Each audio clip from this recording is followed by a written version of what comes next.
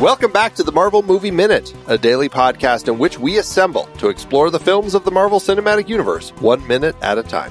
In this, our 6th season, we are looking at The Avengers. I'm Andy Nelson from the Next Reel Film Podcast. And I'm Pete Wright, and finally the secret is unleashed! That's right. Today we are talking about minute 112, which begins with this all seeming horrible and ends with an important lesson in duck and cover. Back on the show today, we have Eric Deutsch. Eric, hello.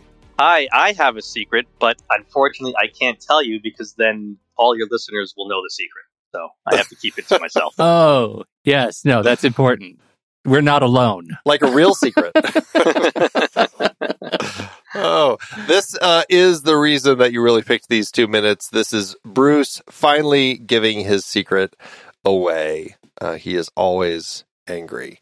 It is a fantastic minute. It's a fantastic character moment for him here.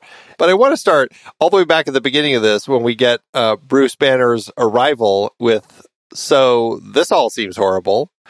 And I just, going back to Tig Notaro's style, we've talked about this a lot, the style of, and it fits so perfectly in the Marvel franchise of having action, and then a hard shift to a comedy beat or that sort of thing. And this is a perfect example of that. I mean, what do you two think of this, the way that this shift to bring Bruce back into the fold works? Yeah, I don't think, Eric, have we had you talking about a Tig Notaro dialogue? I think this is your first. I mean, I was also in this that man is playing Galaga scene, but I don't. Yeah, I don't. Right. But I don't know that we specifically talked about that specifically because a lot of that was Robert Downey Jr. ad-libbing. Yeah, right. I couldn't remember if there was something in the forest that also was this way. It's very much like at the beginning when Natasha is being tortured and then suddenly the phone rings and like the dramatic music stops. Like it's a moment that I think plays really well. And this is just another example of that. I like the way that, and also I think it just helps so much that we have Mark Ruffalo just kind of in that rumpled state of his that he kind of brings to Bruce. It just feels like, he's acknowledging everything that's happening, and it's a perfect description, really, of everything going on. But it's also just so incredibly funny. Yeah, I mean that's one of the things that he does really, I think, really well. Tig is to be able to call out absurdity incredibly efficiently. Right, like it in his dialogue. That's what these comedy beats do for me. Like this looks horrible, or and it also gives us that sweet twist. Like it's okay, we could use a little worse, right? That they get to have just that little bit of reflection about what happened when he hulked out on the helicarrier, and it serves as an apology and a pivot into the role that he is to serve here today, right now. And it's I think to me it works really, really well. Well, that's a great place to pivot anyway with this, because this is this moment of apology between Natasha and Bruce when Bruce apologizes to her because she says, I've seen worse. And he says, sorry. And she's like, it's okay. We could use a little worse. Is it okay? Does it play okay? Is like she's okay with what happened as long as the ends justify the means? And the fact that he says sorry, does that also imply that he kind of knew everything that was going on? I think him, even though there's the whole, Banner and Hulk, two different people, or, are they one person? Are they different people? Hulk hates Banner, et cetera, et cetera. It's, Banner at least taking responsibility, for, maybe we're different, but we're also the same. I have a problem with the I've seen worse line itself, though, because, no, this is worse. The Hulk rampaging on the helicarrier is not worse than a full-scale alien invasion of the planet Earth. It's just she has not seen worse. This is worse. Yeah. Well, I don't know, Eric. I mean, part of it for me, the way I read that line is that it goes from global, this is horrible, to deeply personal. And to me, when she says I've seen worse, she's not referring to what's going on right now in New York. She's talking about the fact that it was likely a terrifying thing to have this unknown green rage monster in that confined thing and actually chasing her. Like that's to me that feels like an okay pivot. I never really that never really took me out of the scene. That's actually interesting. I guess I can see it both ways, where there is some illogical reaction for her to say I've seen worse when she's, having gone through everything that she's just gone through. Clearly it's likely all been worse than a backhand from Hulk. Like it's as you said, Eric, global scale disaster with aliens attacking. Like it's not good what's happening right now. Technically 3-block scale, but who's picking nits?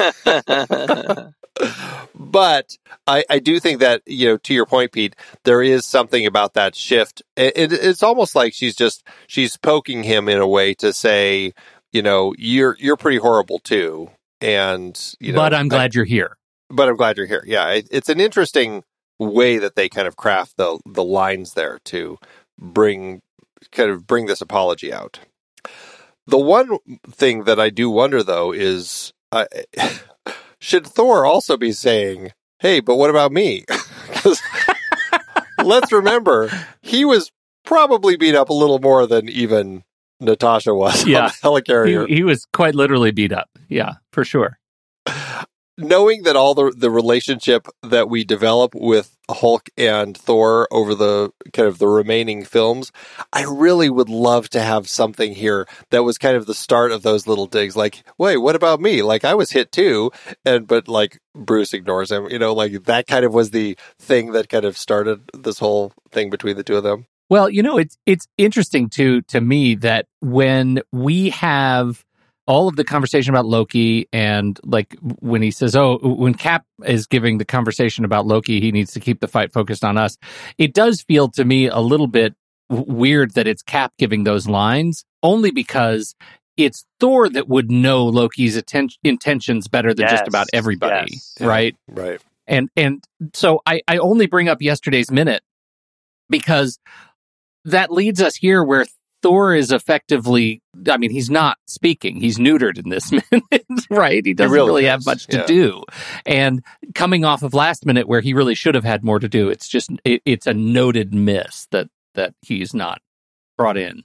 I just want to say, Pete, yesterday's minute, we managed to kind of close that loop that had been left open, and Eric was very congratulatory. Yeah. And you're just going into it again, and you're I broke it. Pulling those stitches. That's what you said. I broke it. Okay, good, fine. I did it. What do you want me to do? I did it. Well, hold on. No, I'm gonna save you guys now, because I think the closed loop still works. It's just if Thor had said the line instead of Cap, then it would have been better. But the reasoning still works though. So I think it's a tighter knot. Yeah, exactly. Tighter knot. Right. It's a double knot if Thor says it's a single knot. You're saying it. Yes. Thank God. But at least it's tied. Yes. That's the important thing. All right.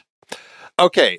We now have Steve relaying to Tony that Bruce showed up, and Tony has kind of seemed to have this sense that this was going to happen, as Captain America said, just like you said. What is going on with that? Like, how do you read this? Was Tony just kind of like always just hoping? Was it some internal, like, from their rom-com scientist meet cute, he just knew that he was going to be there when he needed him? Like, what exactly is it that Tony, like, why did Tony expect this? I don't know, because in watching this minute and making my notes, I was trying to think of if I had forgotten a conversation or a line of dialogue from earlier in the movie, since I didn't rewatch the entire movie for this, that somehow related to that. So I was actually not really getting that statement. You did not miss anything. Okay. I think we can close the book on that. Yep. This is fresh loose ends. So awesome. Hooray. I feel like part of it is that, to me at least, that it indicates that there's a world that exists beyond what we're seeing on screen, one, and that Tony and Cap are in it together, two, and that there is some indication that we should also understand that everybody knew Bruce would come around because Bruce is ultimately a good person and is able to challenge his inner demon in order to do the right thing. Is that at all a fair proposition? Sure. Well, that was a Why not? toss-off, sure, if I've Why not? ever heard it, Deutsch. Well, no one else was talking, so I wanted to say something. Yeah. I mean, I think that you can. Yeah, I don't know. I just have a hard time. I guess I can see it. I don't know. Honestly, the thing that my head goes to is that Tony is the tech guy, and because clearly it seems like everybody has earbuds at some point to communicate. I don't know if Bruce does.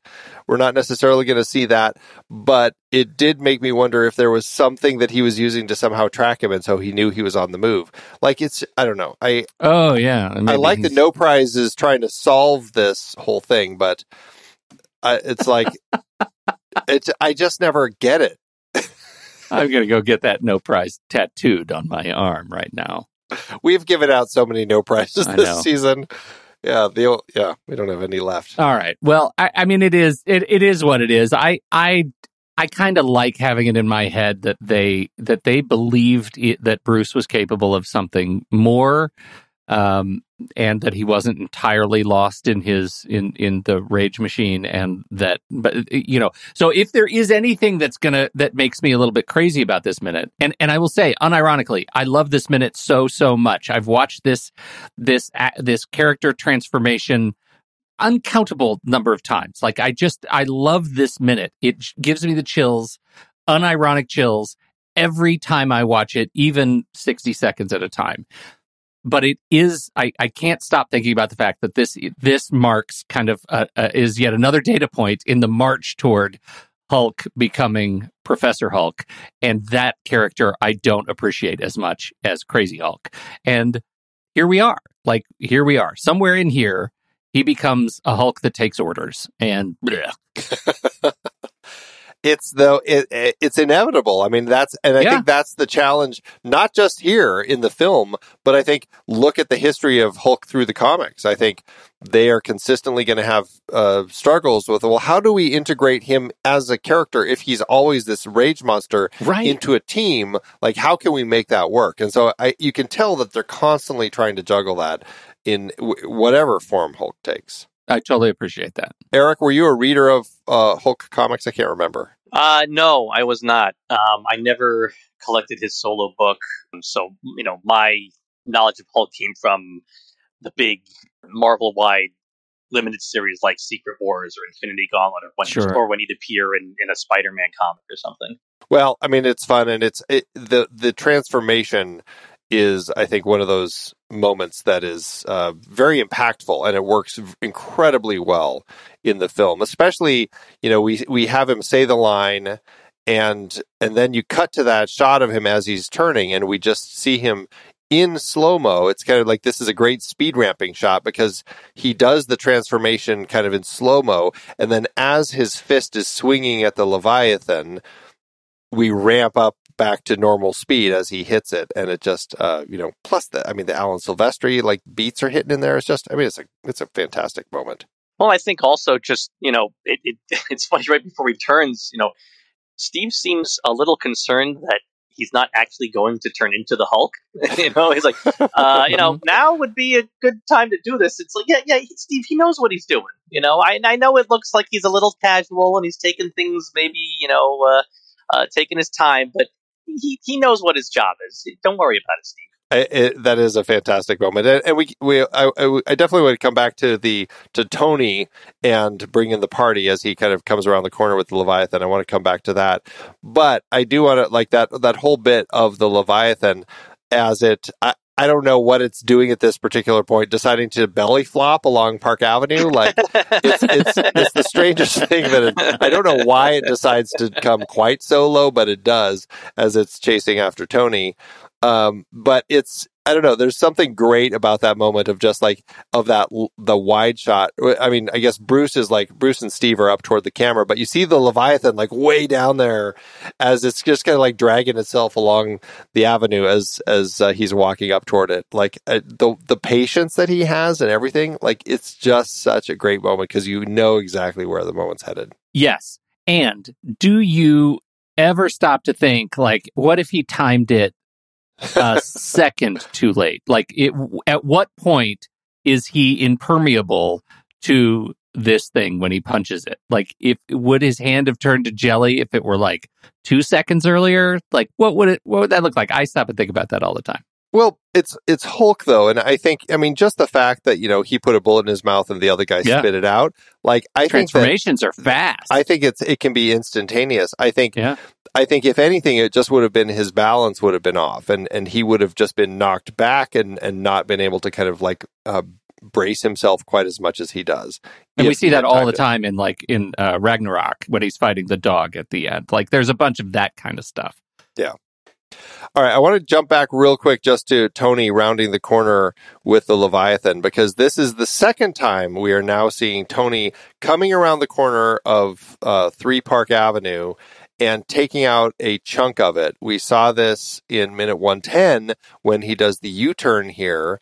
And what's interesting is that this version of the building that we have when the Leviathan kind of cuts through the corner of it is a much more accurate representation of what the building looks like than what we actually see 2 minutes ago in 110. Like, the building doesn't quite look right in that. And I think it speaks a lot to probably plate shots and, CG city renders and stuff like that, where they just had the building. I mean, it's a different angle we're looking at, but different look to the building entirely. And the only disappointing thing is that as we get to that minute of Bruce as he's walking toward the Leviathan, you can see one chunk taken out, but really we should see 2 chunks taken out of that building by this point. We should. That's an interesting thing. And I started to wonder if maybe that building that we saw 2 minutes ago was actually a building in Cleveland. Well, I'm scrubbing maps right now for that building. Cleveland is not as big as New York. It won't take very long. It's got to be there somewhere. All right. So the Leviathan, so Hulk hits the Leviathan in the face. The Leviathan kind of flips up. Its entire body is kind of like thrown up over it. It's kind of very much like the semi-truck flip in The Dark Knight, where you hit the front and then the whole back end comes flying over the top of it. I'm a little skeptical about the way all of this plays, because all of its armor starts popping off, which gives Tony the chance he needs to actually hit its underbelly, and he blasts a missile into it and blows it up. But we've already seen huge pieces of armor collapsing off of this thing's body, and then it explodes. And the only thing that I can imagine is that Tony's missile disintegrates everything. I don't know how, like, our entire team isn't buried by armor, really. As it's going up, it looks like so many armor pieces are falling, and they're going to land right on the people below. I don't know. I mean, is that something that ever crosses your mind as you're watching this? Or is it just the movie by minute format that's killing this for me? I think this is a movie by minute thing. I mean, listen, I'm guilty of it. I'm guilty of it all the time. But because, I think if you're just watching it in real time, the one time, you're just assuming everything. The thing is, it's only Tony's in the air, so it's only and Hulk is like right next to it. So there's only the other 4 Avengers that are standing like in right next to each other. Cap puts up his shield. Thor could probably spin his hammer fast to generate some kind of vortex like he does in the comics to, blow everything away. And if Hawkeye's standing next to Thor, he's protected by that vortex. If anything, it would be like worm guts, really, I would be more concerned about. Well, there should be plenty of that, too. I just think, like, when we go from the overhead shot looking straight down at around second 51, 52, and then we cut to that very next shot where we're kind of seeing the body of it coming up, and we see the lowest part of the worm for us right at the front, all of that armor just drops off of it. And that's the thing I'm wondering, like, that stuff all should have, like, crushed them. They should all be... In fact, maybe there's enough gaps in it where they could have hid under the armor and actually been protected. Yeah. Might have made actually more sense. Yeah, right. They should be crushed. Yeah, you're right. Armor, goo, there should be plenty of stuff after this explosion. And I also agree both of these things are true, that it's a movie by minute curse. Yes. And it looks cool at the same time. It looks so cool. This Leviathan. It looks so cool. It's great. This whole minute. Again, fantastic. I just want to remind our listeners, this Leviathan is not in control of its own body. It is being controlled by evil Chitauri overlords up in the mothership, and this is basically a sea cow, and it's trying to find help from the people around it, and unfortunately everybody just keeps killing it because it has pointy teeth. It's very sad. It's actually vegetarian. They just eat plants. He was feeding. That's what he was doing there. He's like, finally, there's some greenery. Trees. Look at all these trees in front of me. He wanted to be in the fields that Hulk and Thor were in after they fell. That's all he wanted. He wanted the grass. He was just looking for Jersey the whole time. In fact, that explains why, like you said, why is he doing this weird belly flop so close to the ground? He's grazing. He sees the boulevard on Park Avenue is divided by bushes and trees and grass. Oh, look, it's dinner. See? Yeah, this exactly. He's much more of a blue whale cruising through the universe searching for baleen, rather through shrimp, through his little baleen. Like that's what he's doing. He's just eating his plants. That's right. We figured it out. That is. And then they kill him once again. And then they kill him. Yeah. They just don't understand. Just wait till the one dies later in Grand Central. That's a horrible death. Horrible. It's just horrible the way they treat these poor things. And they keep reminding us of it in later movies. All right. The other thing is the entirety of this Leviathan getting blown up, and again, presumably pieces of it are falling onto the viaduct. These viaducts, these New York Strong viaduct. I tell you, hashtag New York Strong viaducts. This thing is intense. They never fall. They never fall. That's right. That's it for today's Minute. Fantastic talking with you, Eric. Thank you so much for joining us. We have one more opportunity to talk with you, and I can't wait for that one. It's going to be fun. So that's it. Tell everybody again about your podcast and where they can tune in. So, co-host the Flash Gordon Minute, which also has weird space creatures. Right. Co-host of Escape from New York Minute, which has a lot of street-level type violence in New York, just like this. And incidentally, both Andy and Pete were guests on that show. I had the bridge. It was the best.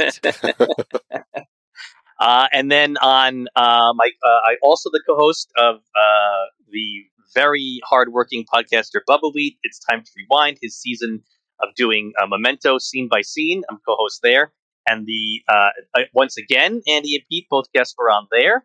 And the MCU tie-in here is that Guy Pearce is the star, who of course would go on to be in Iron Man 3. Indeed. Yes, he will. Yes. It'll be a fun season talking about him and everything going on with Iron Man, so should be fun. Well, check out all of those, everybody. We'll have the links in the show notes. We'll be back tomorrow with another guest for Minute 113. James Anderson and Colin Parker, in fact, the duo, are going to be joining us to talk about that one. Should be fun. So, Pete, thanks as always. If I can handle it, Andy. Hero Minute tonight and another giant Hero Minute tomorrow. Oh, my. Oh, my God. Until next time, true believers.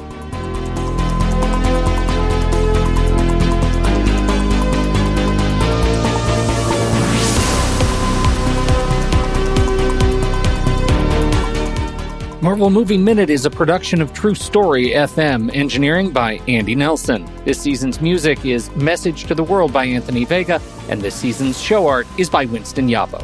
Find the show at truestory.fm. If your podcast app allows ratings and reviews, please consider doing that for our show.